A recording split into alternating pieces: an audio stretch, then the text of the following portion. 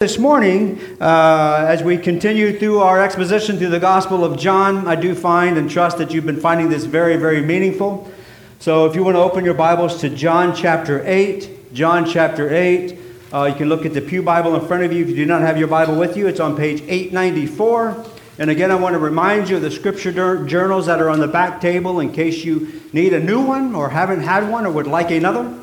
You can pick one up there. Because what can be more important than seeing God's Word for yourself? This morning, as we look at these few verses, John chapter 8, verse 21 through 30, we're not going to do a big in-depth on this. This is Father's Day, and some of you may want to go golfing or to the beach or to the bay. I don't know. And so I'm going to attempt to keep this very short for you this morning and just kind of do a flyover through this text. And so you can look at it a little bit deeper for yourself. John chapter 8, verses 21 through verse 30. And God's word reads, "Then he said again to them, I go away, and you will seek me, and will die in your sin. Where I am going, you cannot come." And so the Jews were saying, "Surely he will not kill himself, will he? Since he says, 'Where I am going, you cannot come.' And he was saying to them, 'You are from below, I am from above. You are of this world, I am not of this world. And therefore I said to you that you will die in your sins, for unless you believe that I am he, you will die in your sins.' And so they were saying to him, 'Who are you?' And Jesus said to them, 'What have I been saying to you from the beginning? I have many things to speak and to judge concerning you, but he who sent me is true. And the things which I heard from him, these I speak to the world.' They did not realize that he had been speaking to them about the Father, and so Jesus said, 'When you lift up the Son of Man, then you will know that I am he. And I do nothing on my own initiative, but I speak these things as the Father taught me. And he who sent me is with me. He has not left me alone, for I always do the things that are pleasing to him.' As he spoke these things, many came to believe in him." Lord, we just ask your blessing upon the reading of your word. Lord, we thank you for your word that's been recorded for us. It's been handed down for us to as a guide to live by, as a model to follow. And Lord, now help us by the power of your Holy Spirit. Would you illuminate this text for us? Lord, not only that we can just understand what it means, but just as importantly, how to apply it to our life so that we know how to live by it. We pray it in the name of Jesus. Amen. I have titled this morning, "Seize the Opportunity Before It Is Too Late." Seize the opportunity before it is too late. Opportunity has been a popular topic in the news these past few months, often as opportunity lost. An opportunity that is no longer available, a window of time that has closed. And so now a phrase has been added to our vocabulary. It has always been a part of our language, but not greatly used. New normal. What does new normal mean? Well, what was the past normal is no longer the current normal. Some would lament this current time and miss what was. Opportunity lost. Time has run out. School ended without any real sense of closure, and the class of 2020 missed the opportunity of a graduation as those of their past graduating classes have had. The workplace has changed. Going out to eat has gone away for a time anyways. Coming out for a Sunday worship service had ceased for a time. The time to capitalize on past opportunity has passed. Now, this is the Lord's Day, and I am thankful for the opportunity to gather on this first day of the week, unhindered. I've been reminded over the past few months that this opportunity to do so may not always be available. The time of freely worshiping as Christians have for centuries may expire, and opportunity may cease. I'm also reminded that many who will cry out the loudest when the time of opportunity has run out are not making full use of the opportunity that is currently before them, before us. We must seize the opportunities that are currently before us before time runs out. And so from this text this morning, I hope you'll have a fuller understanding of the glory of opportunity, the limitation of time, and the certainty of judgment. For those who want to follow where I'm going there and write that down, it's the glory of opportunity, the limitation of time, and the certainty of judgment. The first, the glory of opportunity. It has been said that nothing is more expensive than a missed opportunity. Nothing is more expensive than a missed opportunity. And how true that is for those that John is writing about in our text today. In this text this morning, in this 8th chapter, Jesus is before them. And yet they do not seize the glory of this opportunity. Jesus is standing right in their midst. They're having a face-to-face conversation, maybe masks on, maybe not, face-to-face, and yet they are missing this opportunity, not all, but some. The word here, as you see as Jesus starts out this text today in verse 21, whereas we're going to pick it up from where we left it off last Sunday, verse 21, and then Jesus said to them again, I go away and you will seek me and you will die in your sin. Where I'm going, you cannot come. Now, the word here for sin is just originally that it had to do with shooting events. Like for us, it would be shooting a gun or a bow or those types of things. And it was just a sense of missing the mark. And sometimes we want to think about that as sin as missing the mark and there I de-emphasize the importance of not sinning or reconciling or dealing or coming to reckon with our sin. Missing the mark is never a good thing, is it? And so here you have some folks and that Jesus is saying, you will die in your sin. Sin, I find it interesting, it is singular in this sense in the original language. It's not plural like in our sins. And it would certainly, as far as I'm concerned, as far as I understand what Jesus is saying here, it's just in our very sin nature. It's we're born in sin. Some would call it the doctrine of original sin. We're right from birth. Because of our original father and mother, we are born with a sin nature, and we need a Savior. And so those who refuse to accept Jesus as Master and Savior have missed the target in life. They will die with a life unrealized, and they will die unable to enter eternal life with God.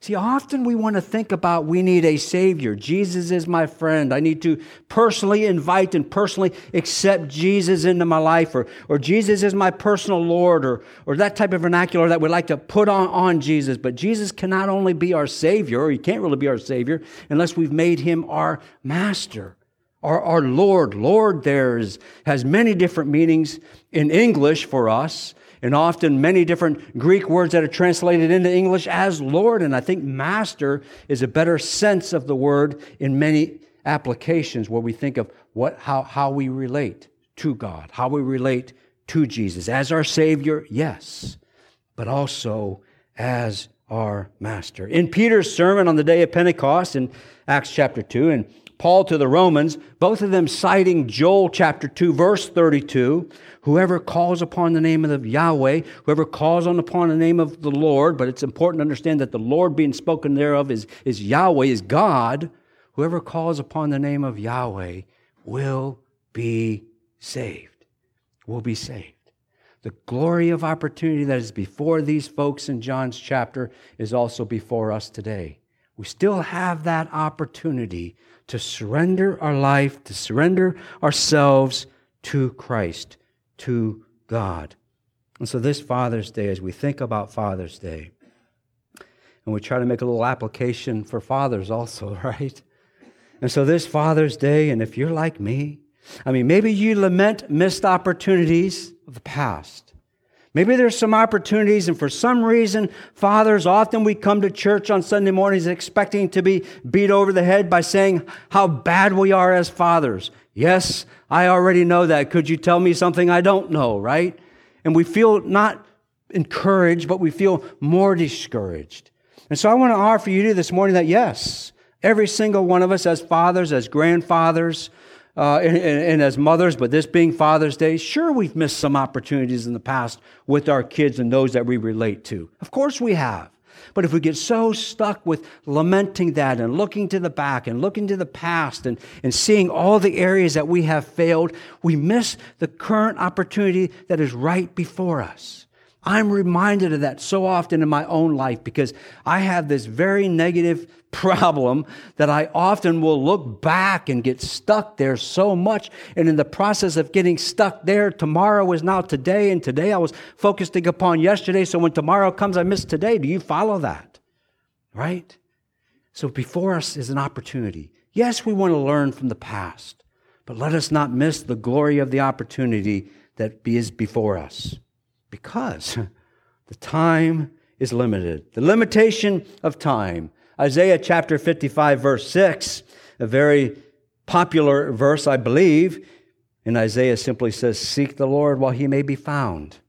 Call upon him while he is near. The two words, seek the Lord, yes. Call upon him, yes, we get that. But there's another clause to the end of that. So seek the Lord while he may be found. Call upon him while he is near. And I think what the prophet Isaiah is telling us here, that there is a sense of urgency because time is limited. That will not always be available for us. That will always be available to you. And so he's saying, hey, while the Lord is near, while he can still be found, seek the Lord. Call upon the Lord. In John chapter 7, verse 34, and also John chapter 13, verse 33, as well as our text today, we're told Jesus says, seek me. Seek me. You will seek me. Giving the sense that there will come a time where man, where women, where people will seek God. And he'll no longer be there. He'll no longer be available. But for us, as long as we're still here breathing, we have the opportunity to seek God, to seek Jesus. Just like in the parable of the 10 virgins. And I didn't want to get into that too much, but just to give you a little bit of a cross-reference there, you can write that down for yourself, Matthew chapter 25, and look at that a little bit more. And you're probably pretty familiar with it anyways, where you had these 10 virgins. They were preparing for the bridegroom, and as they waited, their oil and their lamps was running out, and 5 came prepared, and 5 didn't come prepared. And it's giving us a sense of Jesus using this parable. Parables are parables, and they can only be taken so far, so we need to be very careful with parables. But Jesus is certainly giving us a sense that the time will come where time will run out for us. And I understand that being as simply the end of our life or the end of the world. Up until that time, time is still available for us. And as you hear these words from time to time, is still on your side. Time has not run out. And Jesus can still be found. Jesus is still near. And I think about that as fathers and as dads and as grandfathers. You know, what a great opportunity, right? I mean, what our first responsibility is to point our kids to Jesus, isn't it? Point our kids to Jesus while we still have the time. As AJ had mentioned here this morning, he has some unique access to his son to do exactly that. But as our kids move on, as ours have, sometimes our influence isn't quite as strong, or so we think. But they're still watching us, aren't they? Time is still there. And as we see the unrest in our world today, many take interest in eschatology. I'm just fascinated how eschatology can be such a topic and such a divisive topic, end of the world stuff. And it can be very interesting, but only if you believe and called upon the name of the Lord Jesus Christ, right? I mean, we don't get so caught up and so weighted down in some of these things that we miss the whole point, right? And I think about that sometimes, especially those who want to major on eschatology. I get that and I understand that. And I myself have got a renewed interest in the book of Revelation. We'll see where that goes. I'm not a huge eschatology and end time person, but nonetheless, I think about that often when people talk about the end of the world or the sign of the times as they talk about some of those things. And I wonder about that. It's like, yeah, okay, but what does that mean? You know, every single hour, every single minute of the day, someone's end of the world came, right? Someone's end of the world came. So why do we get so hung up on how the end of the world is going to come about? I get it and I understand, but let's not focus. That the important thing, let's not get so focused upon that we miss the important thing, and that is pointing people that they believe in Jesus, as we'll see in our text here this morning. Not on how he's going to be returning, but that he is going to return. But let me move on before we get off on that. So the glory of opportunity, the limitation of time, and now the certainty of judgment. The certainty of judgment. It's not a topic that we necessarily like to talk about, but it's a topic that we must engage with and that we must understand, because a time of accountability will come for every single one of us. And so I want to look at that here just for a little bit here, for a few more minutes this morning. And that is in verse 22. Verse 22, and so the Jews were saying, surely he, Jesus, will not kill himself, because Jesus said, hey, I'm going to go away, and you're going to search for me, and you're not going to find me. Now, some commentaries like to look at it and point that to as saying, well, they're going to search for Jesus after his death because he was placed in that tomb, and so they're searching for his body. Well, maybe, but I don't know how that necessarily is edifying for my life, so I'm not sure if that's what Jesus is necessarily referring to. In fact, I highly doubt that. We can certainly take a very simplistic view of it that way, but I really think it is that opportunity where Jesus is no longer your time, or Jesus is no longer there or available for us. And so he says that in verse 22. He says, so the Jews were saying, surely he will not kill himself, will he? Since he says, where I'm going, you cannot come. Now, what is meant here? What's going on here? And what I'm calling it is the certainty of judgment, or how we miss the opportunity to be a follower of Jesus, how we miss to spend eternity with Jesus by self-declared righteousness. That's why they were missing Jesus before them. And they're saying, what is meant? They're saying, well, where's he going to go? Right? Well, where's Jesus going to go? And the thought was that they were considering, was Jesus going to take his own life? Is he going to commit suicide? And of course, in the Jewish culture, they would have thought that is the absolute worst thing that anyone can do, and there's no hope for such a person. Now, we certainly understand today that there's much that comes in play in that type of scenario, but for them and for this time, they thought, well, that evidently, that's what he's going to do, because that way we won't be able to find him. And so, in other words, they were saying that they're so much better than Jesus is. That's actually what they were saying. They were saying that they're righteous. They're so much better because obviously they're not going to go there. And what kind of person does such a thing as that? And so they were saying, certainly this cannot be God if he's speaking in that type of language. And so they had this self-declared righteousness, right? And we can do that. I can do that. Where I've got it all figured out. I understand it. And those people, whoever those people are, they just don't understand correctly. If they only understood this correctly, they would agree with me. It's important that people agree with me, right? And we can be self-declared righteousness there too. So we must be very, very careful. I think we can deduce that from this passage today, that some of these folks that missed Jesus have missed Jesus because they were hung up on their own self-declared righteousness. We also see the worldliness of these folks here in John's text here in verse 23, where Jesus says, hey, you're from below, I'm from above. You are from this world, I am not from this world. And I think what Jesus is applying, look, you're so focused, you're so stuck in this world that you cannot see beyond this world. This world is your whole focus. This world is your whole thought, that you're missing, and you're completely missing the other world, the world that I am from eternity, from heaven, right? From eternal life. We can become so focused in the big things and also the little things in our life that we become very discouraged, that we completely miss God. But becoming so focused, we think we're going to live forever. We are, but not in this life. And that's what Jesus is pointing out to them. Look, if you're going to be so this life focused, you are going to miss. You're going to miss eternal life spent with me. And I do want to go back to the Lord's Prayer, the high priestly prayer, as often our Bibles will call it, in John chapter 17. And just read a few verses there from you. As Jesus prayed for the disciples, as Jesus prayed for us. And he says in John chapter 17, starting at verse 14, he says, I have given them your word, and the world has hated them. I do not ask you to take them out of the world, but keep them from the evil one. They are not of the world, even as I am not of the world. Sanctify them in truth. Your word is truth. As you sent me into the world, I have also sent them into the world.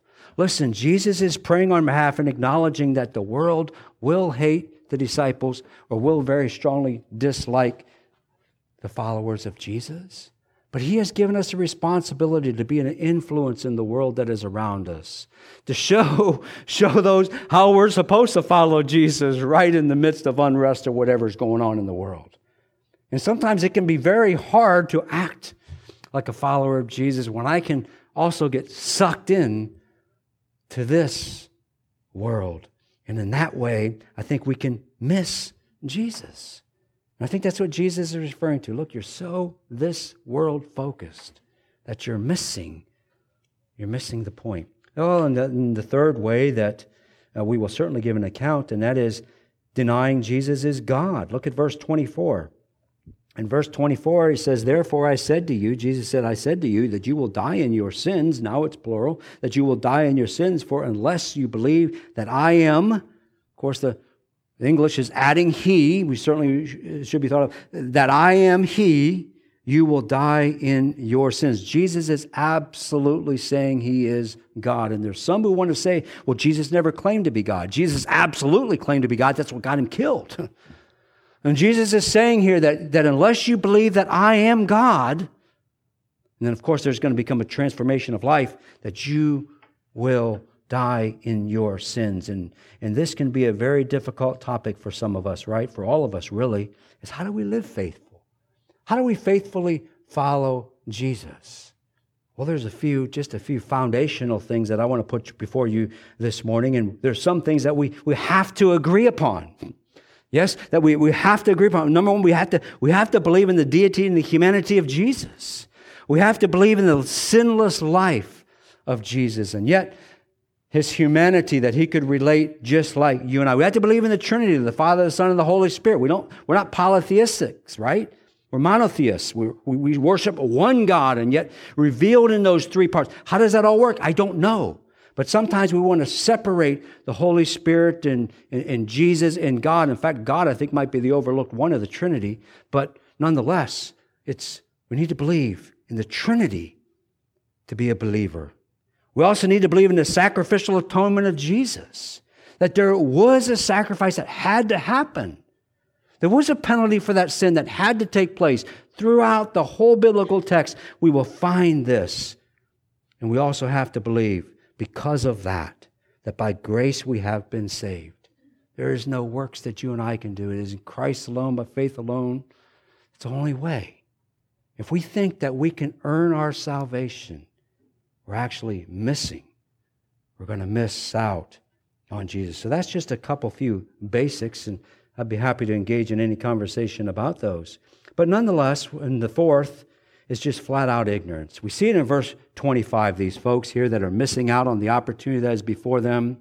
We see it in verse 25, and so they, here the religious people, it says the Jewish people, but we need to understand that these are just a certain part, these are just the religious folks.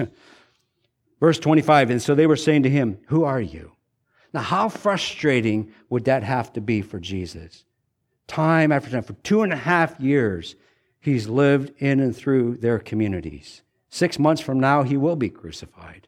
And yet they're still asking, who are you? It's simple ignorance. And Jesus says, what have I been saying to you from the beginning? The word from is added there. So what have I been saying to you in the beginning? So certainly different thoughts can be placed upon that, but nonetheless we see that from the beginning I have revealed myself to you. God has revealed himself to us, and you're still not understanding. You're still not understanding it. It's not that the opportunity hasn't been there. It's not that I haven't been revealed to you, as Romans 1 would even tell us. It's that you are being ignorant. You are in essence choosing not to accept, choosing not to believe. I want to point back to John chapter 3. John chapter 3, starting at verse 3:16, because everyone knows John 3:16. You don't even have to be a believer. In fact, you may not even know who Jesus is, or maybe you even heard the name, and you probably know, many people probably know John 3:16 because it's plastered everywhere. But taking things out of context, we can't do that. Everything has a context.